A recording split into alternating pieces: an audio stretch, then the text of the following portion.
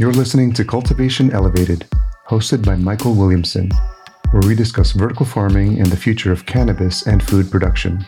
You'll be learning key insights for vertical farming success from leading industry operators, growers, and executives. If you're a grower or owner looking to optimize your existing or new indoor cultivation facility, or anyone looking to cultivate more in less space, we've got you covered. Cultivation Elevated, sponsored by PIP Horticulture. Hello and welcome to another episode of Cultivation Elevated, sponsored by PIP Horticulture. I'm here in Austin, Texas with Mitch Galton, Director of Business Development for Urban Grow. Hey, thanks for having me. Hey, buddy. Thanks for seeing you again. Yeah, nice to see you in Austin. Yeah, it's been a while. We've had some fun road adventures over the years. Yeah, no, it's been an exciting journey. So for our listeners who aren't familiar with Urban Grow, can you kind of give a just general oversight of Urban Grow and solutions and stuff that you guys offer? Yeah, definitely. And it's changed a lot over the last couple of years. 2 years ago, we uplisted in NASDAQ, did a pretty big capital raise. And as part of that, we've made quite a few acquisitions and really started kind of embracing a turnkey model where we can take customers start to finish, from all the way through architecture, MEP, all the engineering services, equipment procurement, and then most recently construction management and GC in a lot of cases. So really kind of soup to nuts. The idea is that we can help customers, one-stop shop, do everything and get to market really quick. Yeah, that might be one of the biggest restrictors that we see with people. They tend to get delayed for a million different reasons or excuses, and there's a huge financial ramification for not getting to market fast enough. Especially in these new states, a lot of these groups pay such a premium to get restricted licenses, with the idea that prices are going to be really high for the first couple groups to come online. And so every, couple months that you're kind of delayed in permitting or because there was an issue with architecture or MEP, whatever it was, that can cost you huge amounts on what you paid for that license. What are some of the biggest delays that you've seen on projects typically? Like what are the common trends that we've seen over the last, 10 years? It's a good question. And, part of what makes this industry so challenging is that there are a million delays coming from all directions. Construction is a big one. Permitting is a big one. Sometimes you just run into cities that don't want cannabis cultivation in their district or in their city, and they make it really challenging on everything from fire inspection to safety planning. Everything can kind of get in the way. A lot of the time, and the things that we try to mitigate, it's collaboration between architects, engineering. Just a week gets delayed because there's not communication or communication slow, but having all that in-house allows us to kind of speed up that process and allow for better communication between groups that are building these projects. Nice. I want to dig more into Urban Grow because there's a lot of interesting stuff there. But before I do, I want to dig a little bit into your backstory because you have a really, in my mind, fascinating entry into the cannabis space. Can you elaborate a little bit about kind of where you were and what time period that was and kind of what transpired? Yeah, and I'll keep it brief. We can always edit it down if it gets too long. But so I was in college and I'd worked for a general LED company. We did like restaurant lighting and all that. And one of the projects I had assigned to me while I was there was looking into the viability of LEDs for horticulture. And where were you at school at this time? Where? UC Santa Barbara. So I was in my second year during that, about to enter my third year. And after doing that research, my kind of conclusion from it was that LEDs aren't really there yet for horticulture. This was back in 2015, 16, but it was pretty close. HPS were still really predominant. Double-ended had come to the scene pretty recently, and they were really efficient. They were growing, they were really good for plant growth. But LEDs were advancing really quickly, and it was clear to me that eventually they would kind of surpass HPS, and there would be a big shift in the horticulture space. And what year was this as well? Kind of the end of 2015, beginning of 2016. Yep. And so, I was just kind of keeping an eye on the handful of LED horticulture lighting companies out there, and one that was really interesting to me was BML. But their price point was a little bit high, and the product, wasn't quite there to beat HPS at the time. But I think in fall of 2016, they rebranded to Fluence and came out with a product that was, night and day better than, I would say, all the LEDs available at the time. But also, I thought it was the first product that was really going to be able to compete with HPS and surpass it. So I just reached out to the company. I sent them an email, and Jerry, who you know pretty well, one of their owners, reached out to me, and we talked for I think 2 hours. I was in my third year of college, and at one point he's like, "Look, we'll probably have a job for you when you graduate, but if you're interested and you want to take a break from school, I'll teach you more in the next year than you'll ever learn in college. Wow. Yeah, and to his credit, he really did. It was, it was a pretty crazy experience, but it was a tough decision, but I ended up leaving after my third year. I took a leave of absence and moved out to Texas. There were only 15 people in the company at the time. How did mom and dad feel about that? They were a little bit surprised, probably not thrilled, but I think they appreciated that I was, that I could always go back to college, and that, Sure. The timing was pretty unique. The horticulture, the indoor vertical farming space was blowing up, and then also cannabis was getting really big in a lot of states. I mean, how many billionaires left, Harvard and Yale to go get busy with what their ideas were? Yeah. And again, I could always go back. I think that was part of what made me feel comfortable is, I could, if it didn't work out, I could just go back and it would be a good experience. But no, it ended up being incredible. We grew tremendously, both in staff and then also revenue over the next 3, 4, 5 years. What number employee or how many people are on the team at this point?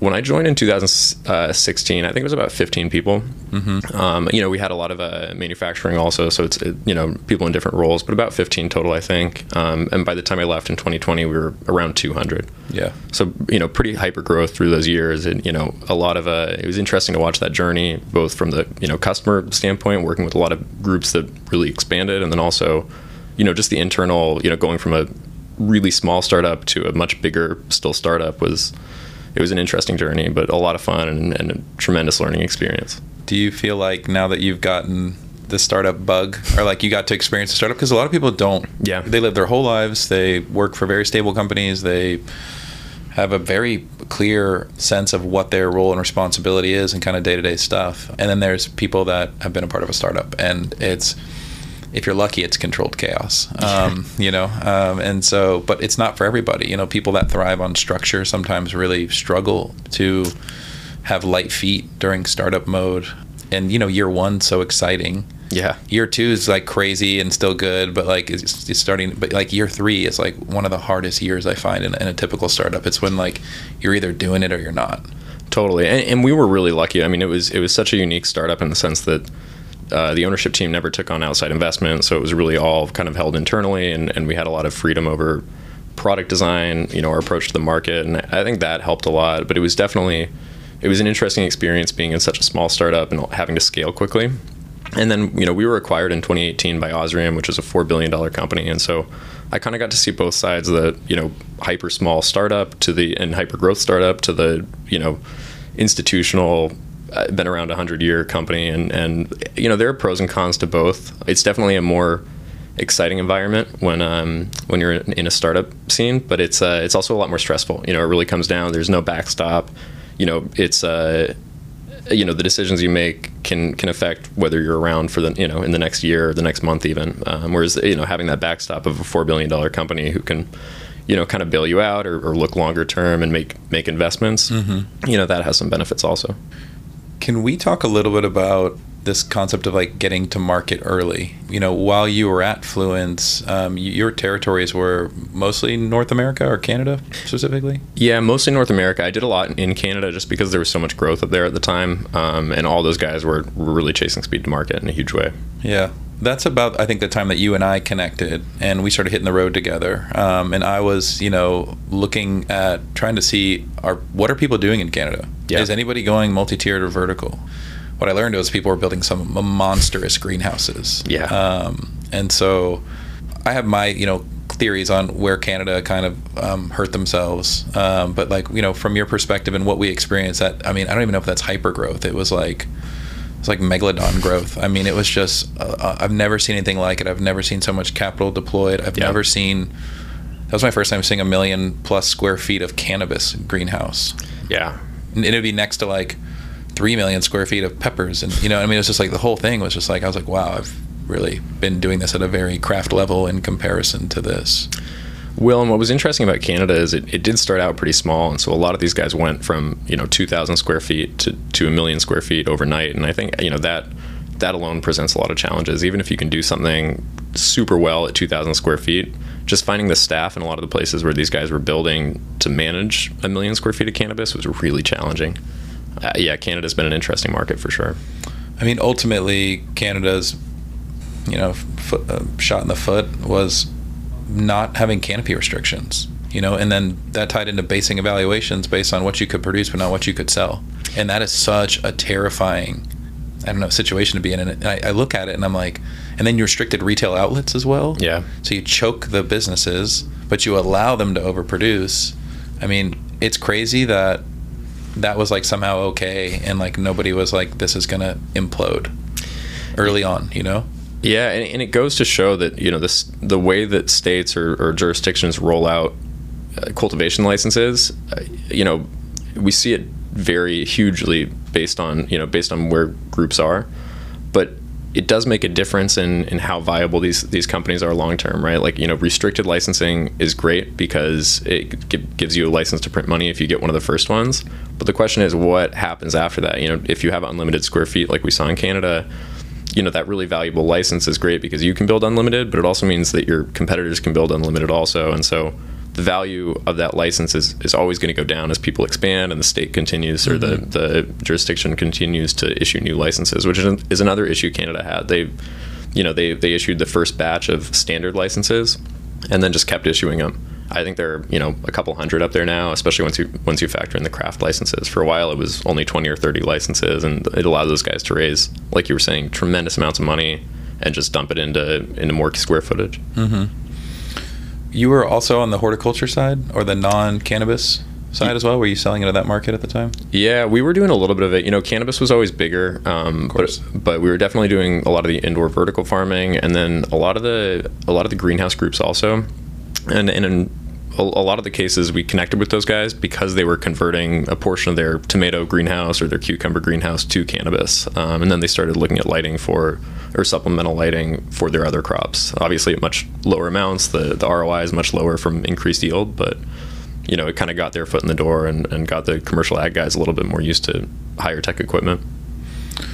What are you excited for over at Urban Grow? Like, what are some of the projects or maybe new solutions or developments that you guys have in the pipeline that you were like, this is an exciting opportunity for cannabis?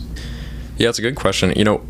Now that we have kind of a full suite of services and we're able to do turnkey, we're really trying to kind of integrate everyone a lot more, and it's been fantastic because one thing we were talking about earlier is, if you have individual groups, it can be really challenging for the architects to communicate with the MEP and for that information to go quickly. And now that everyone's kind of familiar with each other, we're integrating really well. Everyone knows who to reach out to about certain things. Projects just run much more smoothly. And so, we've been doing a lot of retrofits, and our equipment team is really talking a lot with our MEP division. And that's been huge. A lot of guys are retrofitting lighting, they're adding a second tier, and that really changes the humidity that you have to manage in the space, the temperature, the sensible load that you have to manage in the space. And being able to just call up, one of our engineers and talk to him about the HVAC, how that affects the current HVAC system, what equipment they can kind of add in to mitigate the changes or the impact. It's been really fantastic. And one of the things we always struggled with at Fluence was helping customers understand when they change lights, what else changes in their system, and just being able to call someone else on our team that really knows that stuff inside and out has been huge. So you guys do, in addition to mechanical, electrical, and plumbing, or MEP engineering, you do structural and civil, environmental? Structural, civil, environmental hasn't come up as much, but we can manage all that. Yeah, it's usually like a poor site selection. Site selection is a huge piece of what we're doing on the architecture side. A lot of groups are deciding between going into an existing space and kind of fitting it out, gutting it, or building ground up. And there's a lot more, again, coming from the lighting side, I didn't realize how much went into the site selection and how much, a couple things being overlooked can really impact you down the road. Like utilities available? Yeah. That seems to be an Achilles heel for a lot of people. They are like, I got this great property. Oh, yeah, it's got a bunch of power. Oh, look at all these power. It's like, no. You don't have the right kind of power. Your real power is 3 miles down the road. This place like California, one time when we were at Harborside Farms in Salinas, I think we waited over 2 years for a power upgrade. Yeah. Do you know what that does to financial performance? It's brutal. And you look at the lost revenue opportunity, and it is very difficult. It's brutal. And once you're already in that far, if you've selected the wrong site and you've done, structural changes to it, started the retrofit, it's too late to turn back in a lot of cases. Yeah, or maybe it's the only approved space in the local municipality. Totally. Or your license is tied to that space and you can't move. all sorts of stuff. So, that is a big piece of what we've been doing with a lot of the East Coast states where they are starting to kind of launch programs and issue licenses.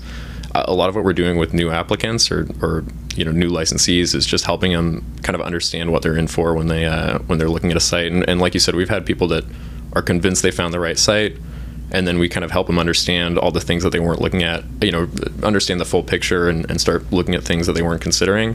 What are some of those things? Like you said, access to power is a huge one. Utility rate. Sometimes, just structural, when they start looking at the rooms they actually need to put in there, that kind of thing. It's, you need to start breaking down walls to make efficient canopy layouts. And then, this was a supporting wall. So, there's all sorts of stuff, hazardous materials in a lot of cases, what the water on the site looks like, that kind of thing. Mm-hmm. So for people who aren't familiar with retrofits, you said you're seeing a big increase in retrofits, which to me makes total sense. It's I assume, part of surviving consolidated markets and leaning up from an energy footprint and carbon footprint standpoint to some extent. Yeah, and when I say retrofit, I should clarify there's kind of two types. One is if you're building a new kind of ground up project, you can take an existing just empty warehouse and grocery store, warehouse. Totally, and just retrofit it from a building standpoint. But what we're seeing a lot more of is groups that are already managing canopy. They have a facility that they either built, maybe even only 3, 4, 5 years ago that's kind of outdated, or they made an acquisition, probably paid too much in a lot of cases, and now they're trying to kind of go back and make it profitable. Yeah, we're seeing a lot of traction on both of those. It's a lot harder than it sounds. I think that's one of my big takeaways after doing a lot of these projects. There's always, little things that you're not considering. And again, that's where having an installation team that we work with, having the MEP guys that we can contact and kind of understand minor changes or changes that seem minor, how that impacts everything else. That's been really valuable because, switching lights is great, upgrading lighting or upgrading benching is great, but if your HVAC can't handle it or your DHU can't handle it, it's environment's almost always going to be more important than anything else. It's interesting in the vertical farming space. People will say like, "Oh, vertical farming doesn't work," or they want to blame something or someone or both in some cases. But they'll be like, "Oh yeah," and I always think like, "Well, it's not the racking's fault. It's not the lighting's fault. Like this is almost 90% of the time it's poor mechanical design, totally, and it's operator error, totally." And so it's easy to look at some new technology that's being developed, it's being refined. I mean, look at the amount of innovation that we've had in cannabis-specific cultivation. I mean, there's been leaps and bounds. Oh, huge. But yeah, it's interesting when people want to place blame on the equipment that they're poorly using in their poorly designed space with, just the wrong mechanical system.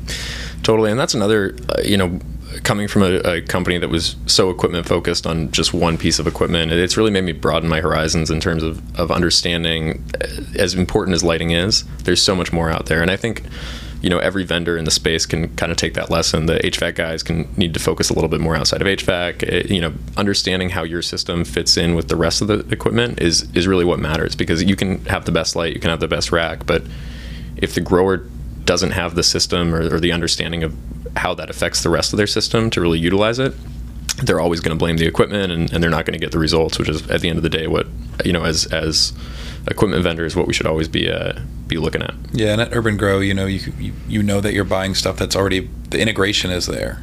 It's already, you're not selling something that's like, oh yeah, we're not exactly sure how this marries with this. It's like, no, this is like a best practice. These are industry leading companies that we sell products for. Totally, and we do, on that note, we do a ton of vendor vetting. That's another piece that I've really, tried to stress over the couple years that I've been with the company, is that there's a lot of noise out there from equipment vendors in the space, and especially as more equipment categories get kind of commoditized. There's tons of new players from overseas coming in with really low cost products, and making sure they're doing what they say they're going to do. It helps customers understand what they're actually buying, what they should actually be paying. But it also, if a lighting company is saying that their fixture is running at 600 watts, but it's actually running at 640, 650, that has a big impact on the HVAC. And so, by doing this vendor vetting, we're not just saying, hey, here are the vendors you should and shouldn't go with. We're saying, look, if you want to go with this vendor, that's totally fine, but understand what it's really doing in your system and how it impacts the rest. We try to be really equipment agnostic and not, give recommendations. We just try to give data. And that's something that, again, a lot of the vendors are not super transparent about. So, doing that third-party vendor vetting is really valuable for us. It's everything, and I find that typically from my experience on projects, a lot of times the new owners, they don't speak the language. They don't speak MEP.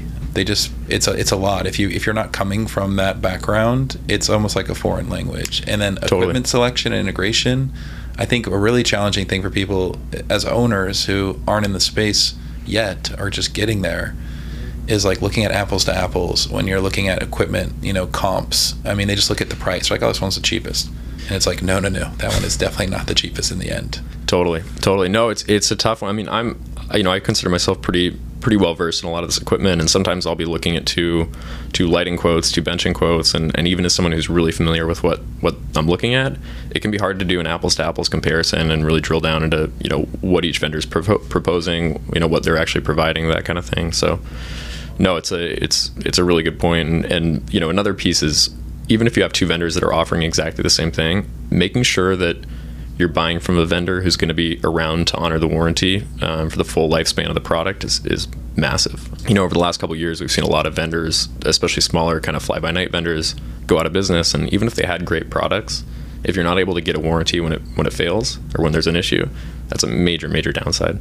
Yeah, it's interesting, that one phone call to make it. Yeah. If you have an issue and it's associated with your equipment, like I'm calling whomever it is at Urban Grow, versus one of the challenges I had when I was in operations in the earlier days, and I spent real money on HVAC. I remember we did like a big Stoltz install for Kind Love, and when we were commissioning and doing all that stuff, like, there was a lot of finger pointing between like MEP, HVAC company, and then certified HVAC installer, and they would kind of like do this thing, and I was like, I don't have time for this. Like, and I would make people fly in, everybody get in the room, and like, we're just gonna sit in this room until we work this out. Yeah, no, we actually use the term one throat to choke all the time, because it is, I think, a huge piece on the equipment selection side of our value add is that, if a vendor goes out of business, all of the vendors that we work with, we have kind of contingency plans to make sure that we can honor the warranty, even if the company doesn't, adhere to it as well as we'd like, or as well as the customer has expectations. So, we're making sure that, again, it's not only speed to market, but it's once you're operational, speed to continue staying in market and in production is huge. If your HVAC goes out and you have a room sitting there for 2 weeks, it doesn't matter if it's the installer's fault. It doesn't matter if it's the manufacturer's fault. You just need to get HVAC up and running, and being able to just make one phone call and, be able to, for the grower, move on with your day-to-day and just be sure that it's getting addressed is huge. Yeah, absolutely. It just saves time. Yeah. Coming back to the retrofits that you're seeing a good amount from HPS to LED? Yeah, a lot from HPS to LED, and it kind of goes back to what you were saying on how quickly technology's advanced in the industry. Grows that were built 4-5 years ago, in most industries 4 or 5 years isn't that long, but I think the way a high-tech facility is being designed today versus 5 years ago, just from the increase in technology, increase in how many new technologies have really been kind of validated and people have figured out how to really make them profitable and make them viable, it's totally different than how you'd build a grow in 2016, 17, 18. Yeah, it'll be interesting to see what it looks like 5 years from now. Yeah. Hopefully there's still human employees involved. Not just AI. Yeah. Of those retrofits from HPS to LED, I'm going to ask this question because I think I know the answer, but I'm just curious. Are you seeing anybody converting from LED back to HPS? No. HPS, even on new construction, HPS is really rare these days. And I think that's just because LEDs have gotten, it's like an iPhone. I have an iPhone 14 or whatever.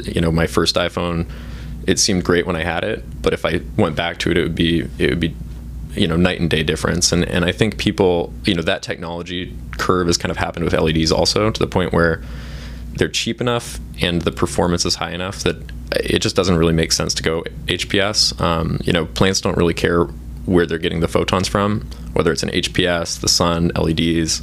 As long as the spectrum's broad enough and you're getting the right amount of photons, that's almost always going to be much more important than the type of light that you're using. And so as long as the performance is there and the price is low enough, which we've seen LED prices come down tremendously over the last couple of years, it just makes it really hard to choose HPS. It's interesting to hear the prices have come down so much over the last few years, while in other areas the prices have skyrocketed so much. Of those retrofits to LED, how many of those are single tier still versus multi-tier, if you had to kind of put a rough percentage on it? That's another really good question. I would say 50% plus are deciding to go multi-tier when they make that switch. It depends how CapEx constrained they are. A lot of these groups are switching to LEDs because they're just trying to stay viable and financially stable. And in a lot of cases, there are really good rebates for LEDs that allow them to do it pretty ineffectively or pretty inexpensively. And so, those guys don't really have as much. They don't have as much cash to go multi-tier, double up the lights, that kind of thing. But for a lot of these guys, as they're doing the retrofit, they're looking at how to kind of optimize, how to improve, both yield and just efficiency.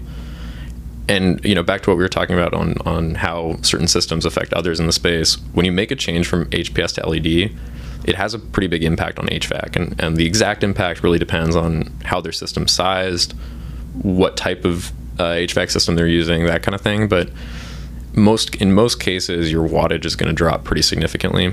Even if you increase intensity, you're still probably going to see a pretty big drop in wattage when you change over from HPS to LED. But the humidity stays the same, and it might even go up. And so a lot of the time what we're seeing is groups going multi-tier, going with kind of the same intensity that they had, but just doing it on 2 levels with LED. And so they're able to, in a lot of cases, get away with the same or it's more, right? If you go from 1,000 watts to like 600 something watt, you play in that 1,300 watts.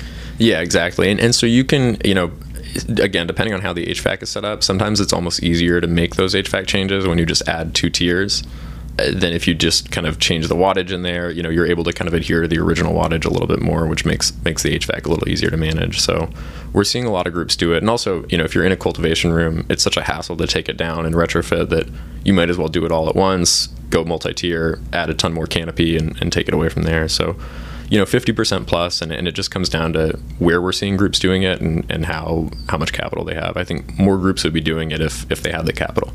But 50%'s significant. Yeah. Also, the reason I asked is because I asked this comment with people that are kind of savvy in the lighting space or working on lots of various projects around the country or globe. Not seeing very many people. I've got one that went from LED back to HPS. Really? Yeah. Interesting. Yeah. What was the reasoning there? I believe there were certain cultivars that they said were just they liked the trait expression more. It was more desirable with whatever that meant to them. Yeah. And I want to say there was something to do with like living organic soil or something. It was just it was going to be a single tier. That's maybe what it was. Yeah. A single tier because they had living organic soil beds and they had certain cultivars that perform better under HPS in their eyes. Yeah, it's interesting. HPS, a lot of these genetics were bred under HPS, and so part of me wonders, is it the temperature under HPS that they're more used to? Is it? Yeah, I think a big part of it might be temperature. Is it like photon penetration? Most of the time, if you're getting a green light is really what causes canopy penetration, and so if you're getting a good green content, which most of the kind of broad spectrum LEDs have, and you're getting the right intensity, you should get the same canopy penetration. But one of the challenges when you switch over to LEDs, and again, depending on how it impacts your system, your HVAC, knowing those changes and the changes you need to make from an operational standpoint is really valuable. A lot of times groups will put in 30% more light, 20% reduction in wattage. Their HVAC changes totally how it's being run, and then also their plants are getting way more light than they're used to. And so we really work with customers to make sure that when they switch to LED, and especially when they switch to higher intensity with any light source, that they're kind of ready for the changes that it's going to make. Usually a little bit higher watering rate, but the big one is that you want to photo acclimate. You want to make sure that when you put your plants in from veg, you start at lower intensity and kind of ramp it up slowly, because if they were getting 700 ppfd with their HPS when they first flipped into flower, and then you start moving them from veg into 900, 1000, 1200 ppfd, you can get some pretty big issues that you're not used to seeing under HPS just because of the lower light intensity. We talk a lot at Catalyst and PIP about compounding stress. Yeah. And compounding stress events. And for whatever reason, there's something around the time where people like to transplant or move. So you're physically moving the plant from one environment to another. They're not always conditioned ideally. Like you might go have a lot of humidity in your veg room, totally, or an optimal amount of humidity in your veg room, and then you go into a larger space where you don't have as much biomass and it's drier. They'll prune the bottom of their plants. They'll top their plants. They might do an IPM foliar spray. The lighting might be different. The nutrient changes, and it's a lot of change at one time to put on a plant. And then I hear comments from growers like, "Oh yeah, it bounces back," and I'm like, like you just lost a week. It sets you back so much. You just lost a week.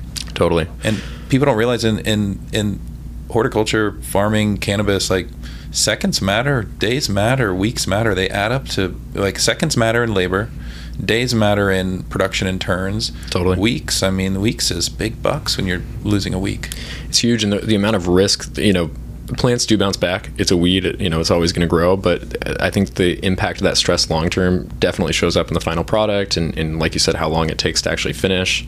And having a plant in a flower room for an extra week, all the stuff you said about, fewer cycles a year, less revenue, but the risk of having that plant just sitting there, it could get diseases, anything could happen in that last week. And so keeping plants alive as short as possible to the point where you need to get a harvest is huge. And again, I think that is one of the big benefits of LED is that you can kind of acclimate and kind of mitigate that transplant shock that I think a lot of HPS growers are just used to dealing with.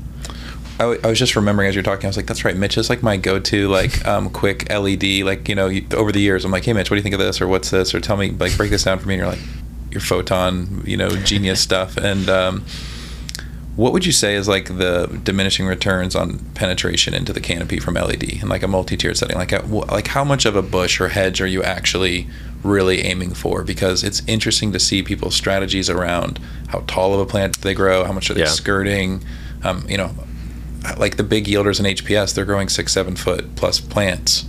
You're not doing that in a multi-tier.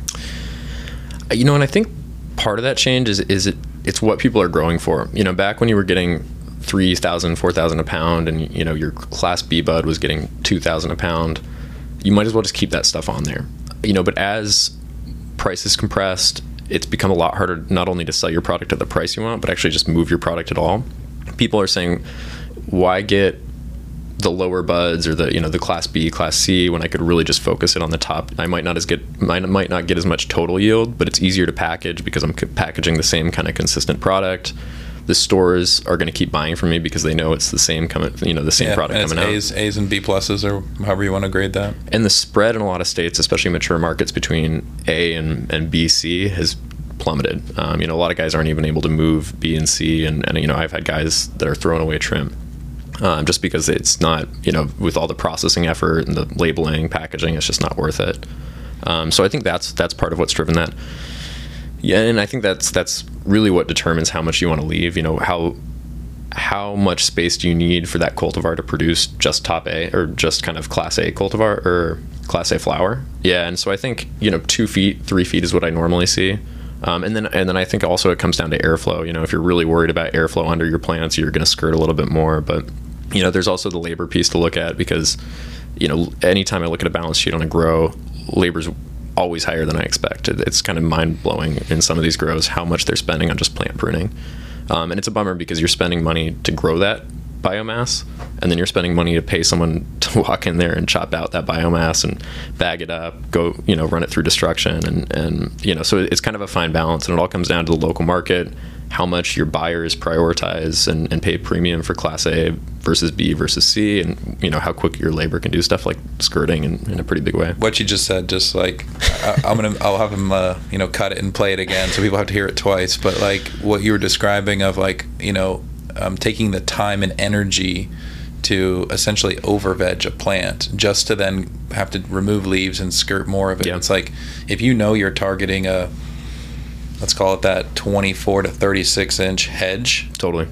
It doesn't need to be up here. It can be down here, and allowing proper airflow below and above for your systems to be effective. I look at that as like from a lean hat, like value adding touches versus devalue adding touches, and that is a devalue adding touch for the reasons that you highlighted, the labor component. Huge. Well, and then like I was saying, with the risk of just having a plant be alive, anything can happen to it. Your HVAC can shut off, someone can knock it over, there can pathogens are out there, pests. Veg, I think that's even more crucial, is limiting the amount of time in veg. And so, like you said, rather than growing a plant 4 weeks in veg and then skirting the bottom half that you just spent all that time growing, I like seeing people do shorter veggies. Mitigates risk. You get a lot more turns. You can have 1 square foot of veg fill up a lot more flower room if you're doing a shorter veg cycle. And if you're only trying to grow 2 or 3 feet, why have it be up here and grow a 5 foot plant when you could just start it out that way and move it in earlier? It's interesting on the multi-tiered stuff. It's like the veg timing of those cultivars due to stretch is so critical. Like knowing what you have. Totally. We've been working on solutions and kind of tips and tricks that we're going to put out in an upcoming webinar. But helping those first-time growers in new facilities with new genetics, with new equipment, with new team, like the amount of newness. It's like everything all at once kind of entourage. And even for a seasoned veteran cultivator that's been doing it for a while, it's a lot. It's really overwhelming, and there's so much integration and just bugs to work out while you're supposed to be growing your healthiest, best crop. That is what you're launching your brand with simultaneously. You know what I mean? Like totally. The pressure is really high on harvest. I mean, it feels like every harvest, but specifically that first harvest in a new facility. It's huge. When we were talking about Canada, some of the challenges they ran into, I would actually say that on top of all the over licensing, over square footage permitting that they allowed, one of the biggest issues that the Canadian market faced was the lack of bringing in new cultivars. The first couple licenses were able to bring in whatever they wanted, but they didn't really take advantage of that in a lot of cases. But I believe didn't have to come from phytosanitary certificate, so it had to come out of either Spain, Holland, right? Yes. There's a lot of Dutch genetics early on. You had it, and it had something to do, I'm probably going to butcher it, but they had something to do with the federal aspect. They couldn't bring stuff in from the US because it wasn't federally registered or whatever. And so, I think that was a big part of it. And the first guys did have just kind of a carte blanche. They could bring in whatever they wanted. But after the first, I think, 7 licenses, they really cracked down on it. And a lot of the American genetics that were really popular, they couldn't make it up there. And so, we walked through some beautiful facilities that were actually really well set up and I think really well run. And then you saw some shishkaberry? And you saw some shishkaberry that was that the name of it? Yeah, they were like, I think we went on a tour of Canada once and saw 10 grows running the same shishkaberry and some of these cultivators were just beating their heads against a wall with a perfect system, a perfect, SOP, and they just couldn't get the cultivars that they had, the 3 or 4 cultivars that they'd paid, 10, 20, 30 grand for in a lot of cases. Yeah, they paid big money for it. Yeah, just to get a clone that, that all their competition has. That all their competition has, and that just wasn't going to work super well in their system. And so, I think genetic selection, especially when you're looking at kind of more unique canopy layouts like multi-tier, cultivar selection is huge. It's at the end of the day, it's what the consumer tastes, and it's what it's what they're buying, and it's what your day-to-day operations team is actually working with. And I think genetics, it's so interesting. So all these big players are like, I'm the biggest, right? And it was like this beat on the chest and look at all this, canopy. And it's like, yeah, but it's boof. It's garbage. It's nothing. Yeah. Nobody wants to smoke it. Yeah. And a lot of them didn't, we still see it where a lot of new licensees are so focused on getting the perfect system, the perfect location, the perfect license in the perfect state. And then they don't think about how to get the genetics in there that are going to really fit well with that. And so that is another drum that I've really been trying to beat, is make sure that not only do you have experience with the genetics you're going to run, but what they're going to do. If they're going to stretch 2 feet when they go into that multi-tier rack and flower, or are they going to stretch 1 foot? How much foliage are you going to have? How much are you going to defoliate? That kind of thing. And then also, are people going to buy it? Do people want that cultivar? That's a huge, sometimes you find the one that grows perfectly, it's disease resistant, and nobody wants it. Totally. It's usually how it goes. And usually the one that everybody wants is so finicky and you got to really baby it. But what's interesting is, so we went from that, beat on our chest, look how big we are, to, oh shoot, quality matters. Once someone has herb that's even 20% better than your herb, it's hard to go back to and be like, wow, I didn't realize if you're new to cannabis, totally. You're like, I didn't realize what I was smoking is garbage. Totally. And I think we're going to see that kind of continue. I was just talking about how I really am pushing for the idea of shorter cycle times in veg and flower. But if you find a cultivar that takes 10 weeks, 11 weeks, but it's really special, I think you should have the flexibility and the open-mindedness to sell it if it's financially viable. If your customers are willing to pay a huge premium, or if it grows really well in your garden, if nobody else has it, don't be afraid of chasing kind of more finicky cultivars if that's what the customer wants. Yeah, I definitely like the retail, dictated production versus grower. I've seen that not go well historically. It's how you end up with hundreds of thousands of pounds of chocolate OG on the mass market or something. I mean, just it checked a lot of boxes, but consumer demand wasn't as high as you had to kind of force it into the market. Totally. Well, and then on the flip side of that, sometimes you have marketing teams that are looking at what's selling today and they're saying, hey, we need 200 pounds of this. And then 12 months later, by the time it's all ready to sell, nobody wants it anymore. And the marketing team is saying, hey, why do we have this? We asked for it 12 months ago. We need cookie, some other type now. There's a moving target there, and trying to kind of predict trends while also working with what goes well in your garden. You got to get those cuts early. As soon as you're like, I think that's going to be a hypey one, it's totally. Like, oh, it's got a Z in it, and it's like a household random object now. And I mean, the naming of cultivars has gotten so challenging. I feel bad for breeders these days. Like, totally. Every name I've ever thought of is taken. It's getting really creative out there, though. Now I see stuff and I'm like, that's pretty funny. Yeah, no, there are definitely some good names. Well, and people, I think, also sometimes when they realize something isn't selling, they realize their shish kaberry isn't selling, they just rename it.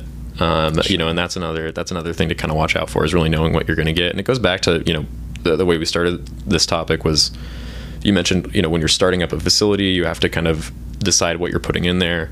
The most successful groups that I've seen kind of long term that have been able to build a really good brand, they go through, in a lot of cases, a seed selection phase, which is absolute nightmare, and I wouldn't necessarily recommend it. But if you really are looking at long-term brand viability, long-term differentiation, maybe it's worth popping 10,000 seeds, realizing that you're not going to have very successful harvests for the first 6 months, year.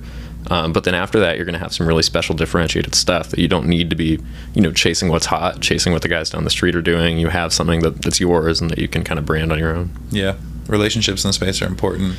Huge. I like to bring in, I call them like proven cultivars. Yeah. I used to call them proven winners, but then got a cease and desist letter from Proven Winners, the horticultural company. I was like, okay, you're a huge company. I'm sorry. But proven cultivars they perform well in multi-tier. We already know what to expect from them. We already have rich imagery and COAs, and so the sales and marketing team can actually plan.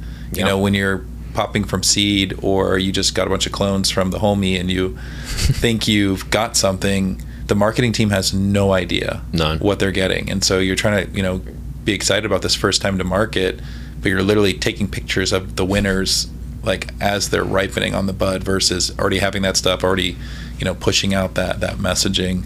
The interesting thing is, as I said, we saw those growers go so big in Canada and in the States as well. The last few years, there's been a lot more dialogue around quality and around genetics. And I always thought it was so crazy, because I'm like, whether it was a smaller project, maybe 5 million or 10 million or 20 or 30, 50, we were on $650 million projects together. Yeah. And they spent like no money on genetics. None. And they balked at spending 10, 20 grand on it. I know. And then it was like, hey, that's really expensive. And it's like, are you insane? Like you have like the Taj Mahal here, yep. And you are growing disease, undesirable, weak genetics.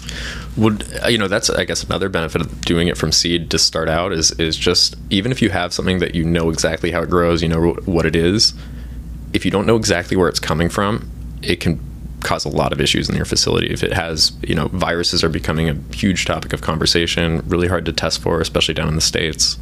If you don't know what's coming into your facility, even if it's the perfect cultivar, or you don't know where it's coming from or what it's coming in with, you can have major issues that impact your whole grow forever. I call it the Trojan horse. Yeah.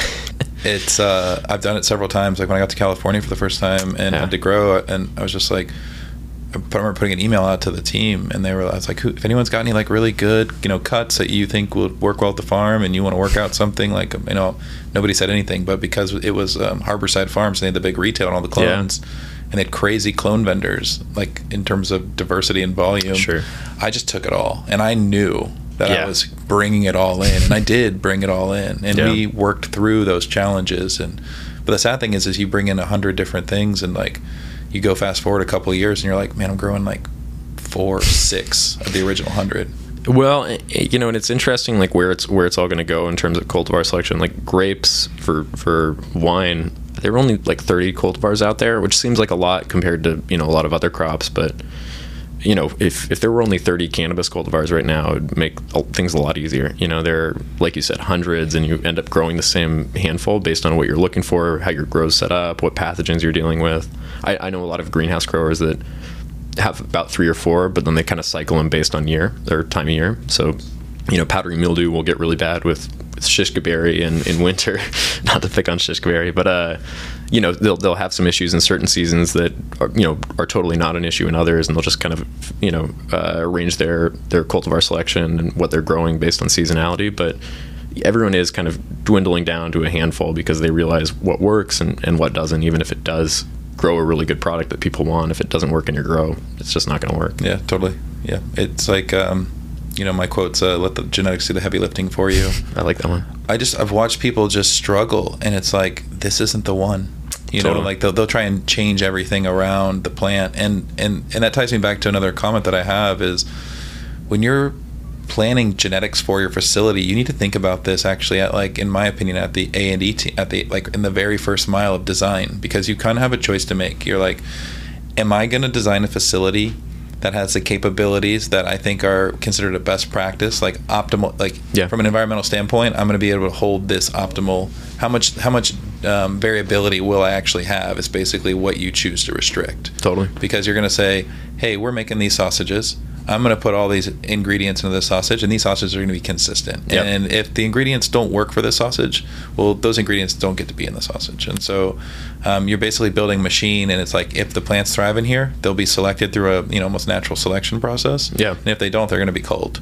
The Totally. other path is usually typical with a stronger budget, a more advanced cultivator, and sometimes, a lot of times, like a science-based team. Yeah. But they'll choose to have more variability within their cultivation facility for their genetics. Meaning, if I need to adopt my environment to something completely outside of typical parameters, I have the capabilities of doing that. But that comes with a premium cost. Totally. Well, and it raises a good point about future proofing, right? We talked about how challenging it is to predict. I feel like I've been in this industry for a while, but if you go back 3 years and ask me what the industry looks like today, 3 years from when you asked, I would have guessed totally wrong. I'm still immersed in the industry, but I promise you that if I was to guess and paint a picture of what the industry is going to look like in 3 more years, I'm also probably totally wrong. And so I was like, you just discredited my next question. My last question is a prediction for the future, Mitch. Well, it's tough. This industry changes quick, and I think one of the challenges as a new operator that's building a facility is deciding how much do you really want to future-proof your facility versus building it really purpose-built for what you're doing today. And I think there's a balance, and a lot of it depends on the market, how you see more licenses rolling out, how you see patient count, or whether it goes rec, new business popping up. It becomes really challenging because anytime you add future-proofing, you're either sacrificing for today's production, or you're paying a premium. And so we try to help customers. HVAC is a big one that we try to help customers future-proof. Lighting, a lot of times back in the day when CapEx budgets were really, really high, we would see groups go with way more lighting and HVAC than they needed, with the idea that if they found a cultivar that worked really well with high intensity or different climate, they could swap it in there without any real issues. We've seen now that customers are more focused on budget, we've seen that strategy change. Sometimes groups will do one high intensity room, so that if they find a cultivar that works really well with 1200 ppfd, or if they find a genetic that works really well on a 12-week cycle, they have the flexibility to put it in this one room. But it's not, they can't run it in their whole facility because it's not worth the cost just to have that option open. Yeah, that's interesting. So for people that want to learn more about Urban Grow, where can they find you? All over all the Internet of Things and socials of sorts? Yeah. So, Urban Grow, our website has a bunch of info on all our different services. Urbangrow.com? Yeah, urbangrow.com. Easy enough? Yeah, easy enough to follow. Is it all spelled normal? GRO, no W. There we go.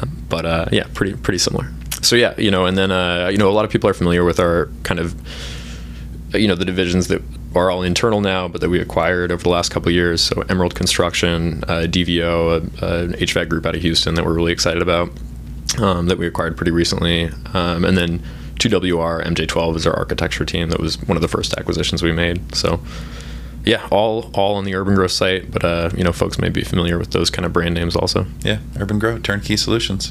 Mitch, I could talk to you forever. I'm grateful to have been a friend and watch you grow personally over the years, and so I've learned a lot from you and had a lot of fun on the road, learning this crazy industry and navigating and watching. Kind of like being a part of cannabis history to some extent. It's been exciting, and it's been a pleasure. And likewise, man. No, I appreciate that. I know this isn't the last conversation, so I look forward to the next one. Likewise, I appreciate all that you've done. You've been a tremendous help. I've learned more from you than maybe even Jerry. So in my last year of school. So no, I really, really appreciate it, and it's been a blast being on. All right, brother. Thanks so much. Yeah, man. I guess he's kind of on the way. Yeah, that's a wrap.